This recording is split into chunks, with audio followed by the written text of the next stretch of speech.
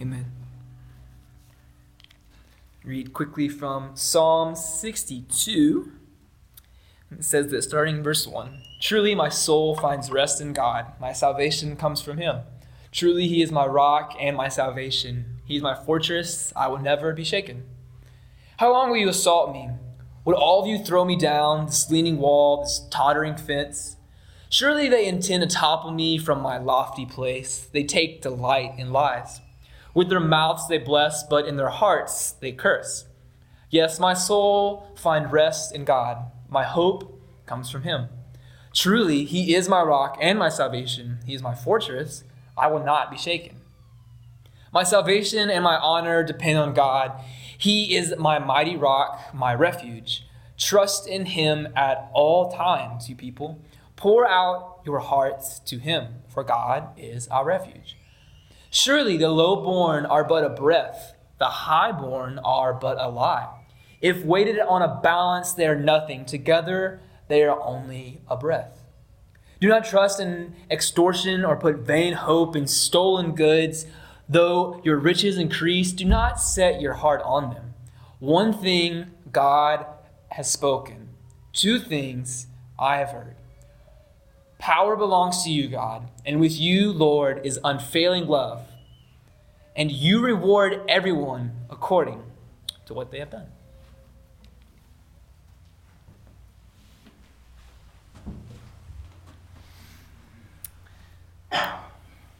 Thanks, Joey.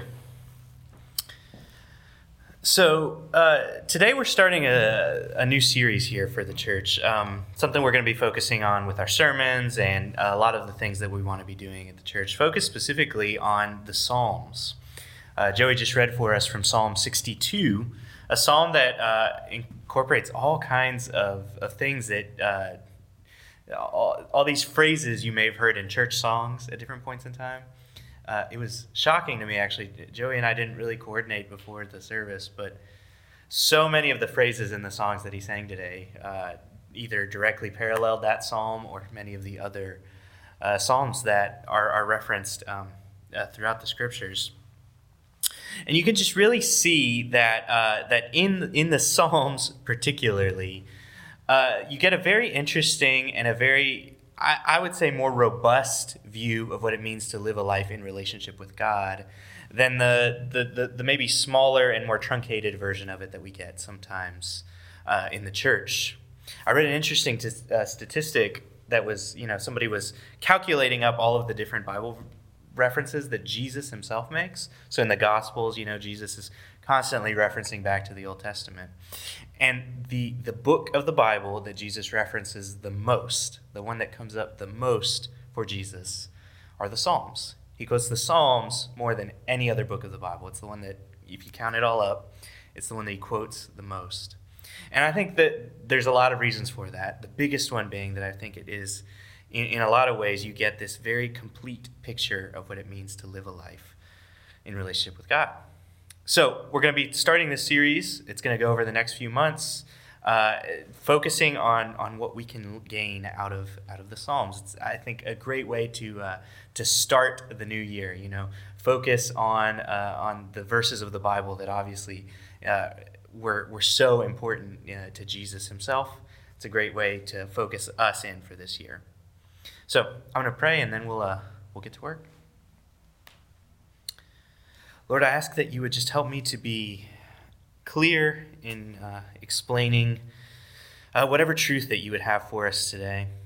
And even if I'm not clear, even if it doesn't make sense, I ask that you would, through your Holy Spirit, allow those that are listening now or in the future or here in the room or online, that you would give us wisdom for our lives, and help us to really hear whatever it is that you may have for us specifically today. I ask that you would just help to make that apparent. In Jesus' name, amen. So, if you've been a part of Wayfarers, you've heard me tell several stories from a trip that Adrian and I took to Israel. I'm going to tell another one of those today because I don't do a lot of cool things. I don't have a lot of life experiences. It's one of the only cool things I've done. So that's a lot of the best stories that I've had recently, especially come from that trip I took, this time we took in Israel.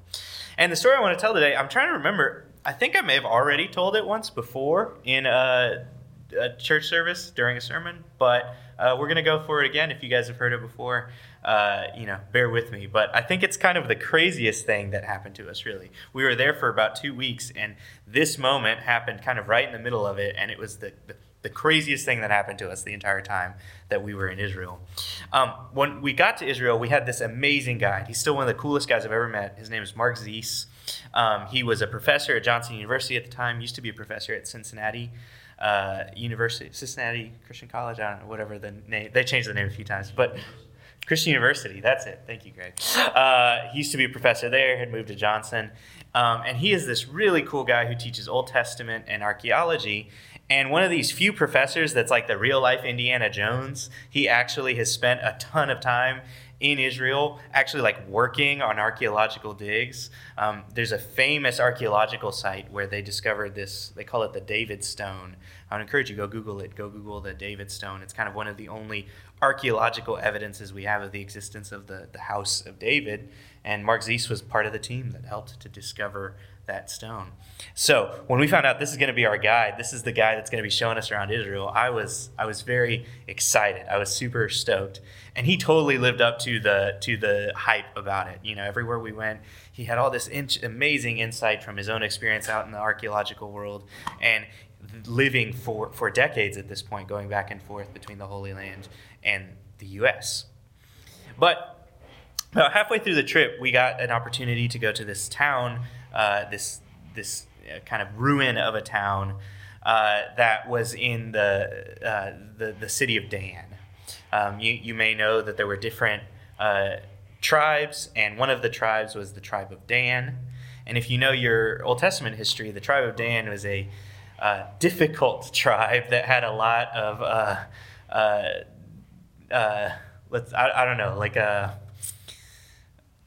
a lot of trouble following what the Lord commanded them to do.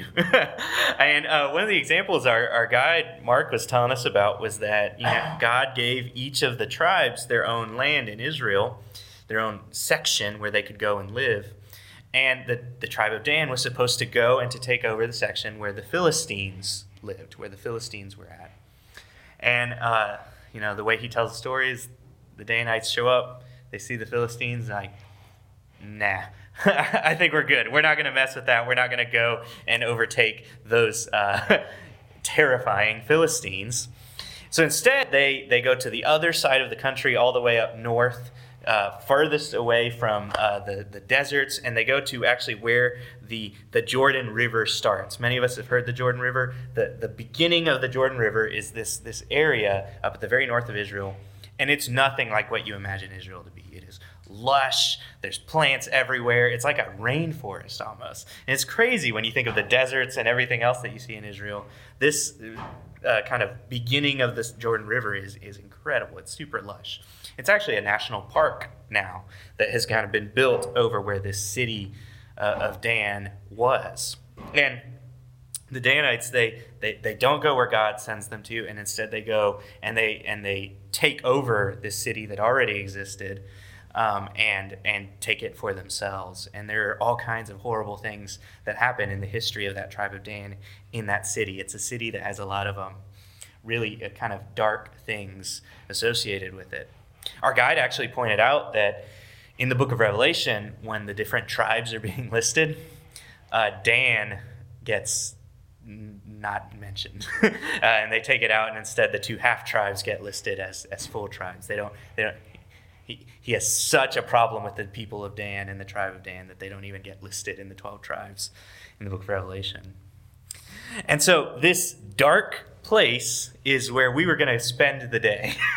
Like I said, it's a national park now. It's this kind of beautiful, lush rainforest, nothing like what you would expect in the rest of Israel. And so we were walking through this forest. There's a whole group of us. I was there with all my friends from grad school, and it was probably about 15 of us, all grad students from Johnson University. And we are all walking single file behind our fearless leader, Mark Zeese, behind our guide, and he's guiding us through this the bushes and the overgrowth and the plants and different things like that.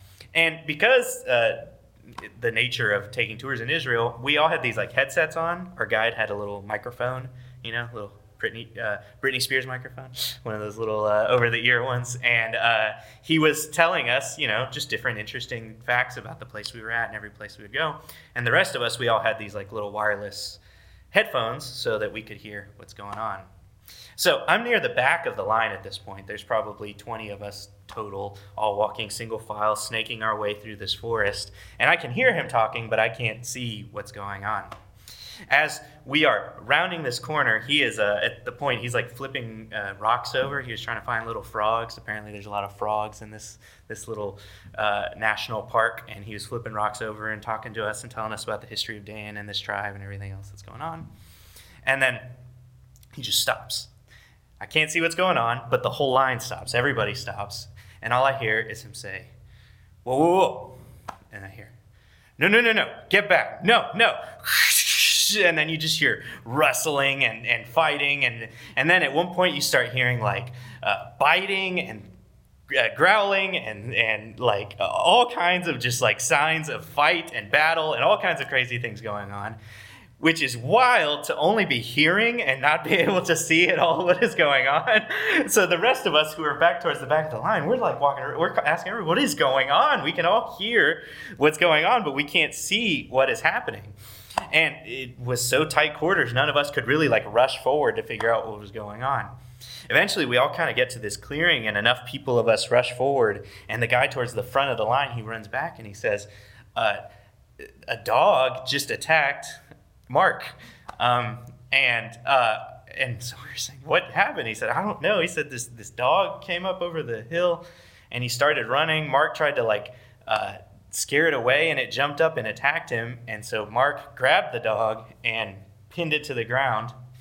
And he still got it right now. And that was what we could figure it out. So we all go around the corner, and there's Mark, bloody and like covered in blood, holding this dog that is viciously trying to like bite him and growl and bark and get out of his arms. And as the dog is screaming and trying to get out of his arms, right about this moment, 2 park rangers come around the corner. They're in a little 4-wheeler, they drive around the corner.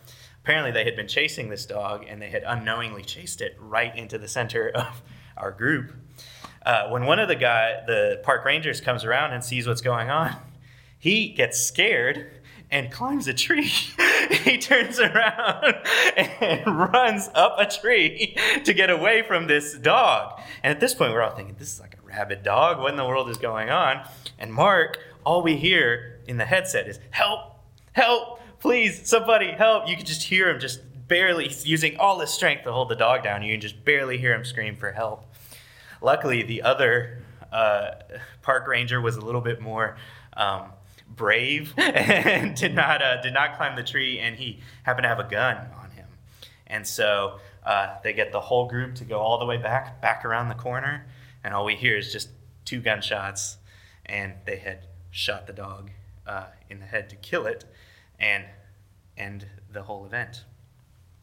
Well, something that is interesting about Israel is that they have not eradicated rabies nearly to the extent that we have here in the States. And the park rangers who are there from Israel immediately know that if you get attacked by a rabid dog or anything with rabies, you've got to go to the hospital like right now. So they grab our guide, they throw him on the 4-wheeler, and they take off. And we're stuck in the middle of this forest where we have no idea where we are, no idea what's going on, without a guide. Turns out they took the dog, and the dog was rabid. He had rabies. And our guide had to spend the next few weeks that he was there getting shots for rabies, which are like these crazy, like huge shots that you got to get. And if you get the shots within enough time, it's fine. But, it's a terrifying thing. After he left and, was in the hospital for a little while, there was a few days in between his shots and treatments because he actually, I'm telling you, this guy's like Indiana Jones. He came back from this and finished our tour the rest of the next few weeks after that, patched up and with bites and fresh off his rabies shots. But for those like 2 or 3 days in between there, we had a replacement guide. The tour company that we were with, they sent us a replacement guide. And this guide could not have been the furthest thing from Mark Z's. All of us in the group, we hated the guy. We couldn't stand him the whole time we were there. I don't even remember his name. That's how much we didn't like him. We'll call him Bruno for now because I just got done watching Encanto. We'll call him Bruno. So this guy, Bruno, he was a nice guy. He showed up. He's a relatively nice guy. But when you talk about not being able to read the room and understand the people he was talking to, this was just kind of the polar opposite of what Mark Z's was. He was he started his speech by immediately coming and going on this huge rant about how amazing President Trump is at the time. This is the time President Trump had, and President Trump, very pro-Israel, kind of makes sense that this guy, he was an Israeli guy. And a lot of the people who go on trips to Israel probably would have loved to hear this speech about how amazing Trump is and all the things he's done for Israel. The group that would not like to hear that is this whole group of like 20-something-year-old college students that were just like, what is this guy thinking? And you could just tell he thought he's winning them over, and a lot of these kids just hated it. They were just like, immediately, this was setting them off with the worst taste in their mouth about this guy. He follows it up by then going to several of the sites that we went to, not realizing that all of these students are seminary students who are in the process of studying the scriptures, who have spent years studying the scriptures.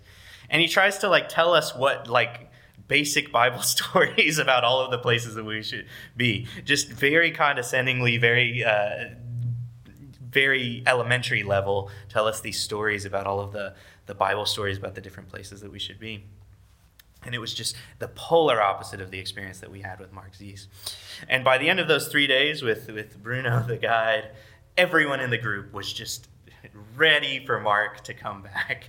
They just could. The experience of this trip in Israel was just horrible. It was completely different when you weren't being led by somebody that you could trust. We just felt like who is this guy? We don't like this guy. We can't trust him. We don't know how to find our way around these places, and we're just really not enjoying the experience at all because of just the drastic difference in that guide. And that other guide that was just awful for most of us made us appreciate Mark so much more when he came back. Not only had he braved a rabid dog to save us, but he was just night and day difference from the first guide that we had. And I really realized that that experience is something that showed me just the value of having people in charge, people in command, people over us that we can trust, that you feel like they know what they're doing. You feel like you can trust them. And if I had to sum up over and over again the thing that I've heard over and over and over, especially the last 2 years from so many different people, it is that they are so disappointed in their guides, in the people that they thought they could trust. The last 2 years, it feels like everybody we thought we could trust on every side has let us down in some way or another. We are lost in this world without guides and people that we feel we can trust. And I can tell that the letdown that we have felt from that, from so many of the people that we thought we could trust letting us down, has left us lost as we felt in the middle of this rainforest in Israel without a guide who knew how to tell us. This is the emotion that I get from so many people. And like I said, this is everybody. This is across the board. I have had so many conversations with younger people who were raised by parents who espoused certain moral ideals and certain ideals in the scriptures. And then so many of these kids felt betrayed by their parents who suddenly became, they didn't care anymore about any of those ideals. The example somebody gave is of their parents bringing them up not to cuss, bringing them up in the value of your words and the words that you say being important.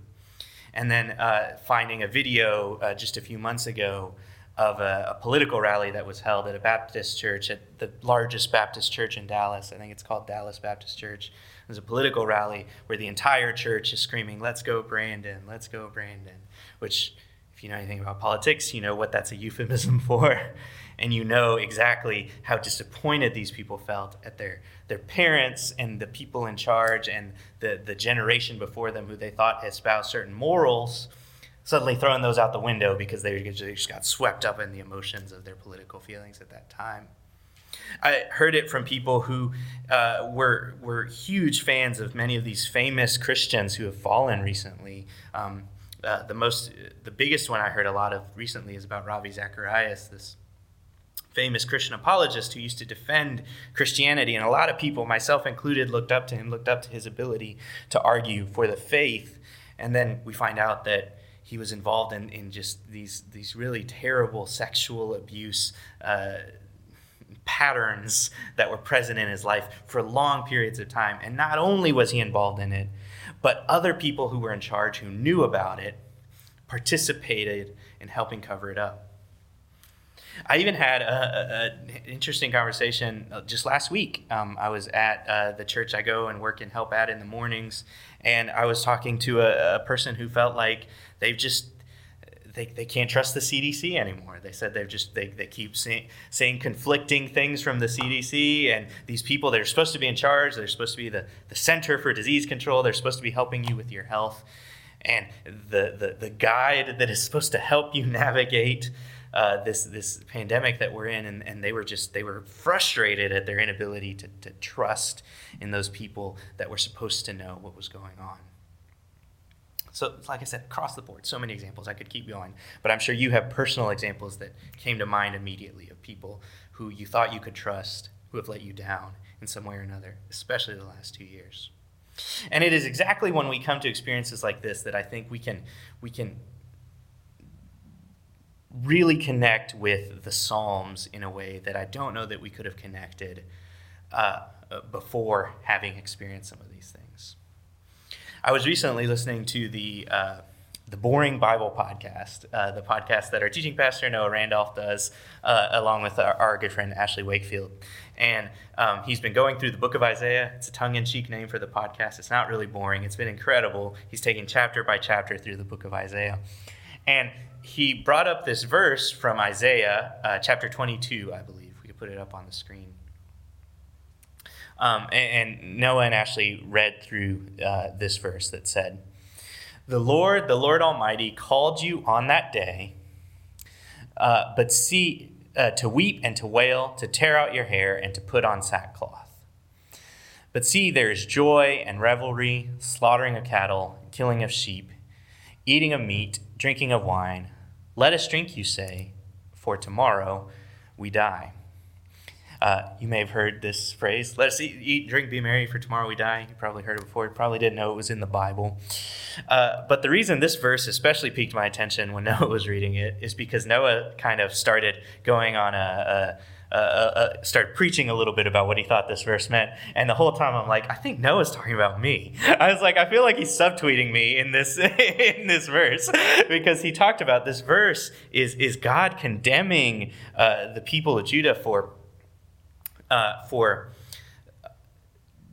partying when he had instead called them to mourn, to put on sackcloth and ashes, to take a time of real mourning. And Noah's example, which is the reason I think maybe he's talking about me, is talking about people who in this age when we've been let down by so many things, there's been so many horrible things that have happened to us. He's like, some people just escape into TikTok, watching TikTok videos, laughing a little bit instead of maybe doing what the Lord actually asks people to do, which is to mourn when there's a situation that calls for mourning. And this has been one of the biggest things I've learned as I've been reading through the Psalms, is that David and the other psalmists, they take every opportunity to actually feel those negative emotions. God actually says that it's a sin for these people to not mourn. The fact that they went and partied instead of mourning, God says that that's a sin that they're not going to be forgiven for not mourning. And that is something you can't claim about any of the Psalms, especially. Just look at these verses, just verses 3 and 4 in that psalm that Joey read, where it says, "How long will you assault me? Would all of you throw me down? This leaning wall, this tottering fence. Surely they intend to topple me from my lofty place. They take delight in lies. With their mouths they bless, but in their hearts they curse.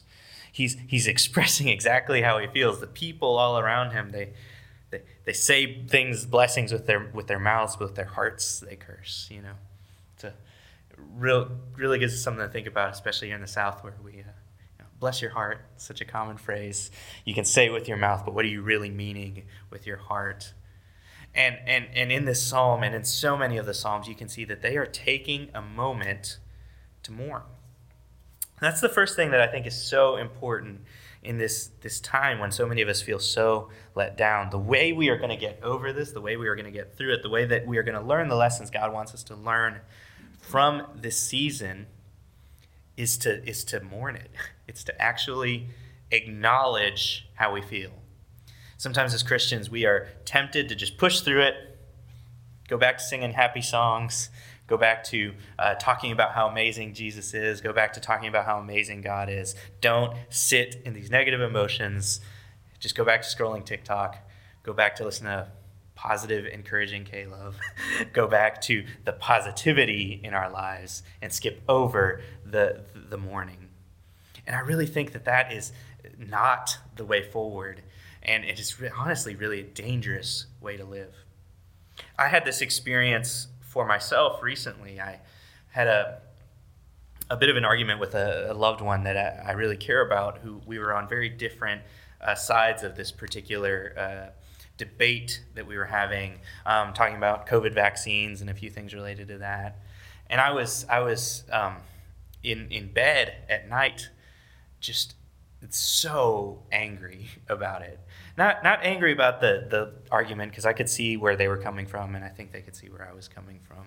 But I was just so angry that we're in this place where people that I love so dearly are people that I'm having to fight with about things that are important to me. And my temptation was like, I'm just going to go to sleep, and I'll wake up in the morning, I'll feel better. But instead, I decided to try to practice this. I've been reading through the Psalms myself in preparation for this, and I was like, no, I'm gonna do what I see the Psalms doing, and I'm gonna just express my frustration to God. So laying there in my bed is probably one of the angriest prayers I've ever prayed, but I just prayed a prayer just angry about the situation that I'm in and the difficulties that I'm experiencing with my loved ones. It was incredible. After that prayer happened, this supernatural peace and calm that I felt in that moment was like unlike anything I've experienced before. When I actually was just honest with God and expressed how I felt, it is crazy how He comforted me in that moment in a way that I've never experienced before that moment. It was the first time I'd gotten to put that into practice. And that's my first encouragement for you. Don't jump over the negative emotions that you're feeling. Feel those feelings, but express them to God. There's so many times when I've been reading the Psalms, I'm like, are you allowed to say that? I don't know if you're allowed to say that. There's so many times where I look at what the psalmist says, and I was just like, I don't think that should be allowed in the Bible. But the honesty that you get in the Psalms in their relationship with God is, I think, what God desires from us. He wants a real relationship. He doesn't just want us to keep our arm's distance and only share the good things with Him. He wants that real relationship with us, where we truly share how we're feeling. But the real danger that I think we can see, same with that verse in Isaiah earlier that I mentioned. Part of the problem isn't just that they go to partying and all this kind of stuff, but the reason they're partying is because they've just given up hope. They just said, we're going to die tomorrow. Why does it matter? Let's just eat and drink and be merry. It doesn't matter. We're all going to die anyways. And I think this has been the other temptation in this really dark and difficult time over the last couple of years so many of us have felt. I can't tell you how many people I've talked to who are just like, I'm just giving up. I don't care.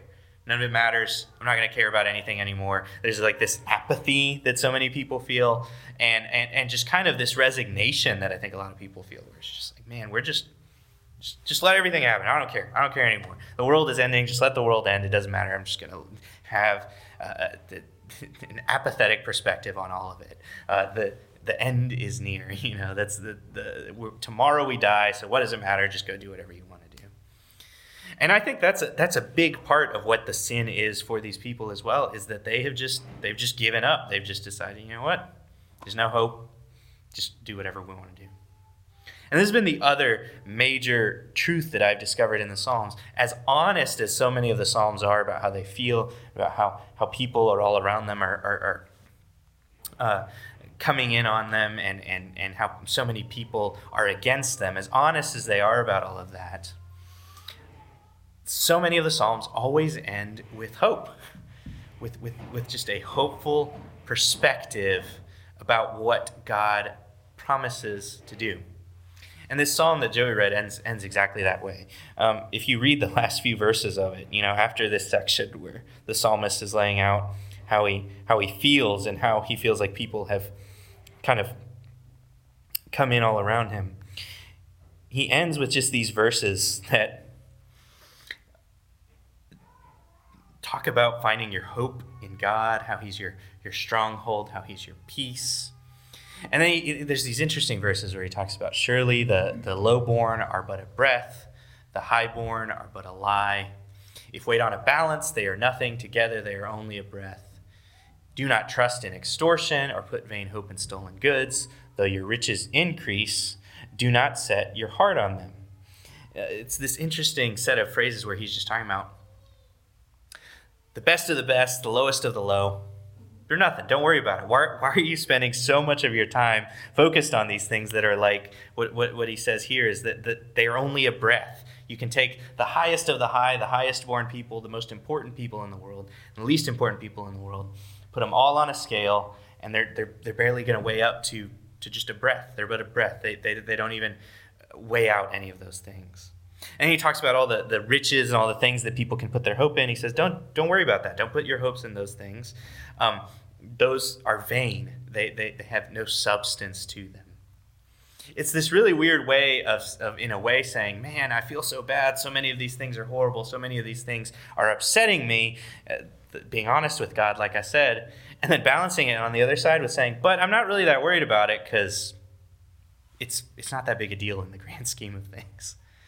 And I think that the only way that the psalmist is able to have such a differing perspective on it, and such a differing perspective on the difficulties that they are having in their life, is because of these last verses, the hope that he puts at the very end of the psalm, where he says, one thing God has spoken, two things I've heard. Power belongs to you, God, and with you, Lord, is unfailing love.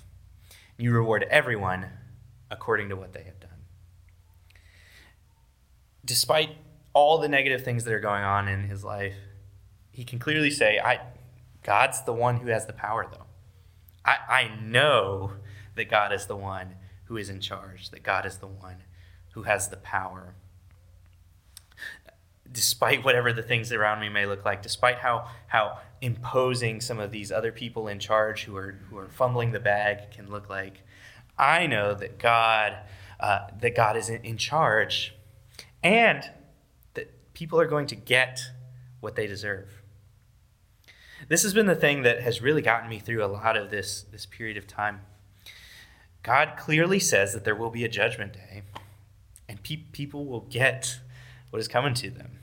If you're frustrated with the lies that you're hearing from people, if you're frustrated with the prideful attitude from people that are in charge, that don't acknowledge the realities of what is going on in the world, God is going to give them what they deserve. They are going to know the truth, they're going to acknowledge the truth, and everyone is going to be able to see it. I think sometimes as Christians we don't like that idea of judgment because we're just, I don't want to put my hope in that. We talk about God says to forgive people, don't take revenge. But you got to remember when God says not to avenge yourself, he says don't avenge yourself because I'm going to do it. He says you don't worry about this. You don't worry about taking it upon yourself to right the world's wrongs and police the world and tell everybody what's in charge. But he doesn't say, don't do that because it doesn't matter. He says, don't do that because I'm going to do it. I'm going to do it better than you've ever seen. The people who do wrong are going to get what's coming to them. Even we as Christians, there's a difficult verse in 1 Corinthians that talks about the Apostle Paul speaking here. He says, by the grace God has given me, I laid a foundation as a wise builder, and someone else is building on it. But each one should build with care. Whatever foundation you're building on, you should build with care. For no one can lay a foundation other than that's already laid, Jesus Christ. If anyone builds on this foundation using gold, silver, costly stones, wood, hay, or straw, their work will be shown for what it is, because the day will bring it to light. It will be revealed with fire, and the fire will test the quality of each person's work.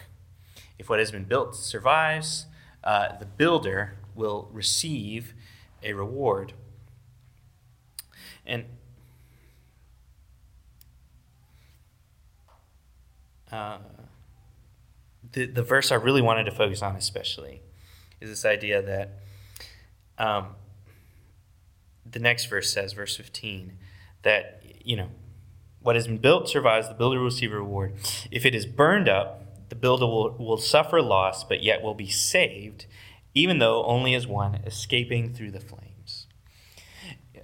This verse has always been interesting to me because it shows that even as Christians, we're going to go through that same judgment period of the quality of our work being put to the test.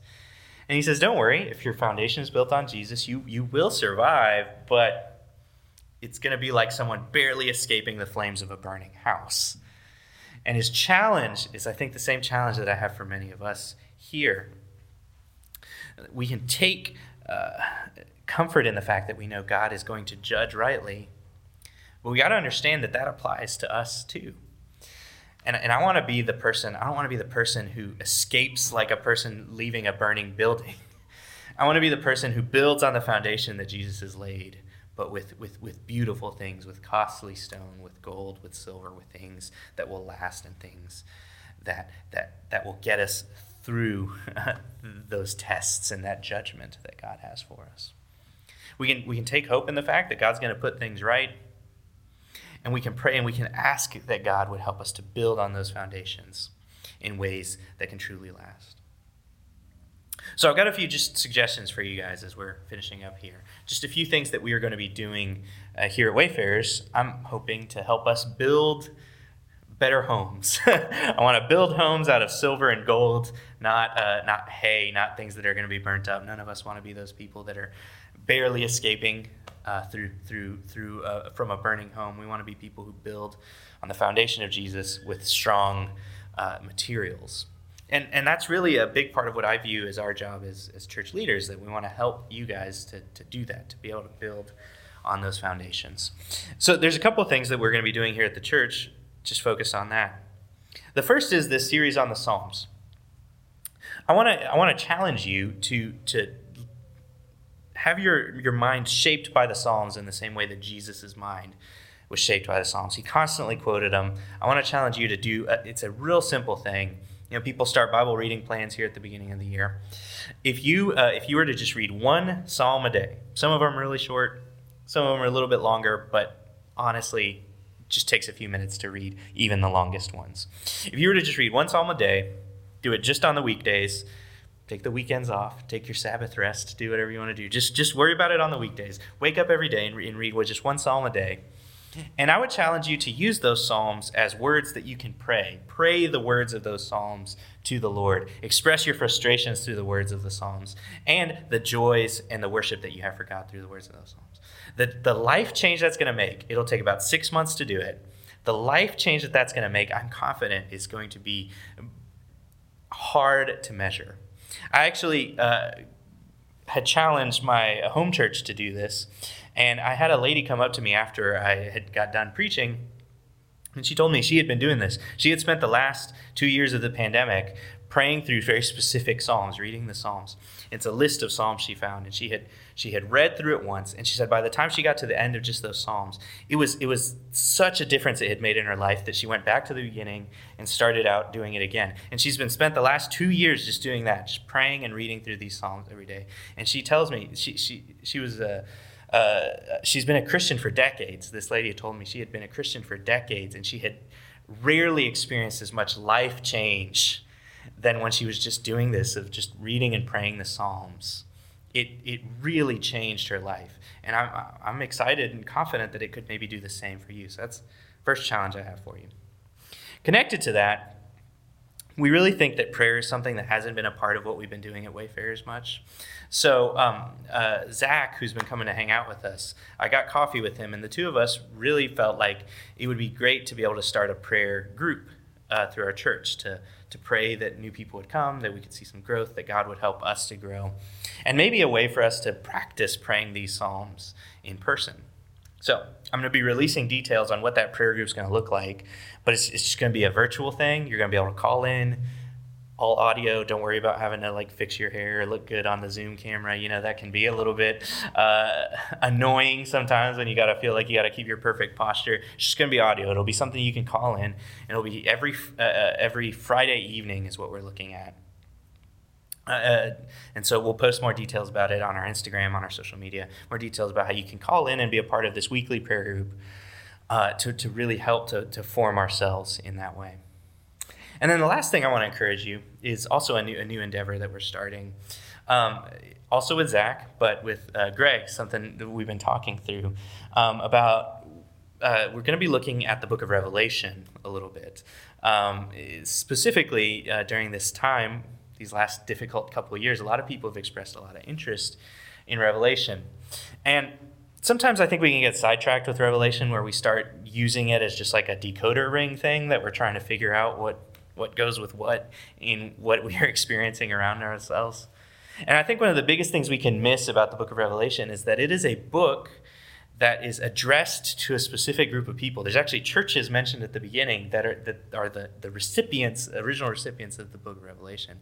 And there is a purpose to this revelation, a purpose that is for people who are going through really difficult and trying times that make just the difficulties we've been going through kind of pale in comparison. But obviously, the Lord believed that these churches going through trying times would be able to really gain some value from the vision that was given to John in this book. And I really think that that's a value that we miss out on the church. Lots of times we miss out on the encouragement and the exhortation that can come from that book for us, whatever those trying times may be that we may be going through. So Greg and Zach and I are going to be doing just a simple podcast series, real conversational, really looking through the book of Revelation. We're going to take it chapter by chapter, helping to kind of dive into what each of the themes and the concepts in these books could mean. And I hope that it would help to bring that value of the book into our lives and help us navigate this period of time that we're living in. Now, we're probably getting rid of our Wayfarers Facebook page. So if you're watching this on the stream on Facebook, we're probably going to kind of move a lot of our announcement stuff over to Instagram. So if you're trying to keep up with the church, go follow us on Instagram, check it out there, turn your notifications on if you don't use Instagram much, and you can just tell Instagram to tell you anytime we post, and then keep up with us in that way. But so this live streamed series we're going to be doing on Greg's personal Facebook page. So if you aren't Facebook friends with Greg, I would encourage you to go friend request Greg Waddell so you can watch these streams about the book of Revelation. And especially we would love for you guys to tune in live with us as we go through those streams, because we want it to be conversational, like I said. So we would love to have questions in there, questions that you've had about the book of Revelation, questions that you have had about the chapters that we are going through, so that we can have a little bit of conversation going. The only way you can do that is if you go friend request Greg. So you got to go find Greg Waddell on Facebook, friend request him, then you can follow along with the stream on the book of Revelation there. All of these things are just ideas, ways for you to help kind of build on that foundation. And I really think that if we put these things into practice, I'm envisioning a way forward through the dark times that we're experiencing. It's a way forward that doesn't just ignore the things that we are going through, that sits in them, truly mourns them, but then truly finds a way to focus our eyes on Jesus. The verse 8 of Psalm 62 is what I just want to end with today, and it says simply, "Trust in him at all times, you people. Pour out your hearts to him, for God is our refuge." Let's pray. Lord, I want to really take this opportunity to do that, Lord. There's so many frustrations that I personally am feeling, and I know so many of us are feeling, and I want to be honest and trust in the fact that you are our refuge, Lord. I know that you are good, Lord, and that you are in control, and that you have all authority in heaven and on earth. And as dark as times may seem, I know that you are working things for good, and that you are in charge, and that I can put my faith and my trust in you. But I have to be honest, God, and that my heart is weary. I feel frazzled. I feel like at the end of my rope in so many different things in my life. And I need you to guide me, to guide us through this period of time in our lives. Help us to take these negative things that are going on in our lives and to turn them for good. And help us to use this difficulties to produce perseverance, have that perseverance produce in us a hope that will never be put to shame, a hope for the things that we can truly hope in, and the trust that we can truly put in you. Help us to do that. In Jesus' name, amen. So, as we do every week, as we come to the end of our time together, we want to focus on a time of communion. And I'm actually going to read Psalms 62, verses 5 through 8. So that's the little section that Nick kind of skipped over a little bit. It says, "Let all that I am wait quietly on the Lord, for my hope is in him.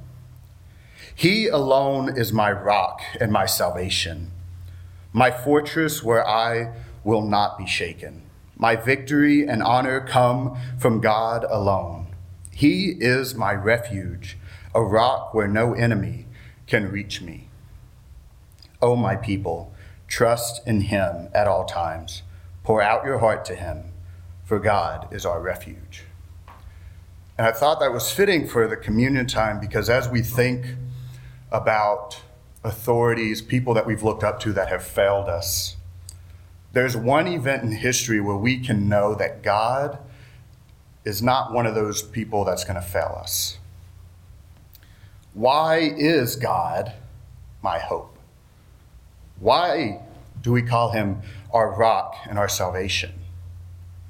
It's an event in history that we call the crucifixion, where Jesus gave his life for us. And in that time, the disciples had to sit in darkness for 3 days, wondering if the guy they looked up to failed them. But at the end of those 3 days, they see the risen Lord, and they rejoice knowing that he didn't fail, but he succeeded in what he came to do. So that way we can have victory, and that our honor can come from God.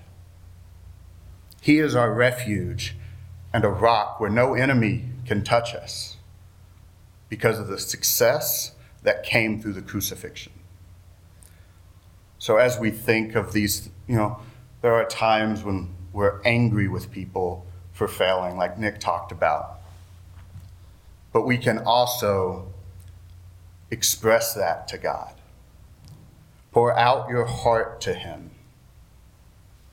So I encourage us to take a minute as we prepare to take the bread and the juice. Pour out your heart to God, because the crucifixion gave us that opportunity to approach him. So as we prepare to take, let's remember that Jesus succeeded where no man could. He is our hope for that reason. Let us pray. Dear Heavenly Father, we come to you to remember the hope we have in Jesus. In the crucifixion, where you poured out your love in a very real and suffering, painful way. We come to you knowing you are our hope, that we can trust that you will overcome even the darkest points in our lives. Help us to remember that and to take comfort in that, even as we go through the darkness. In Jesus' name, amen.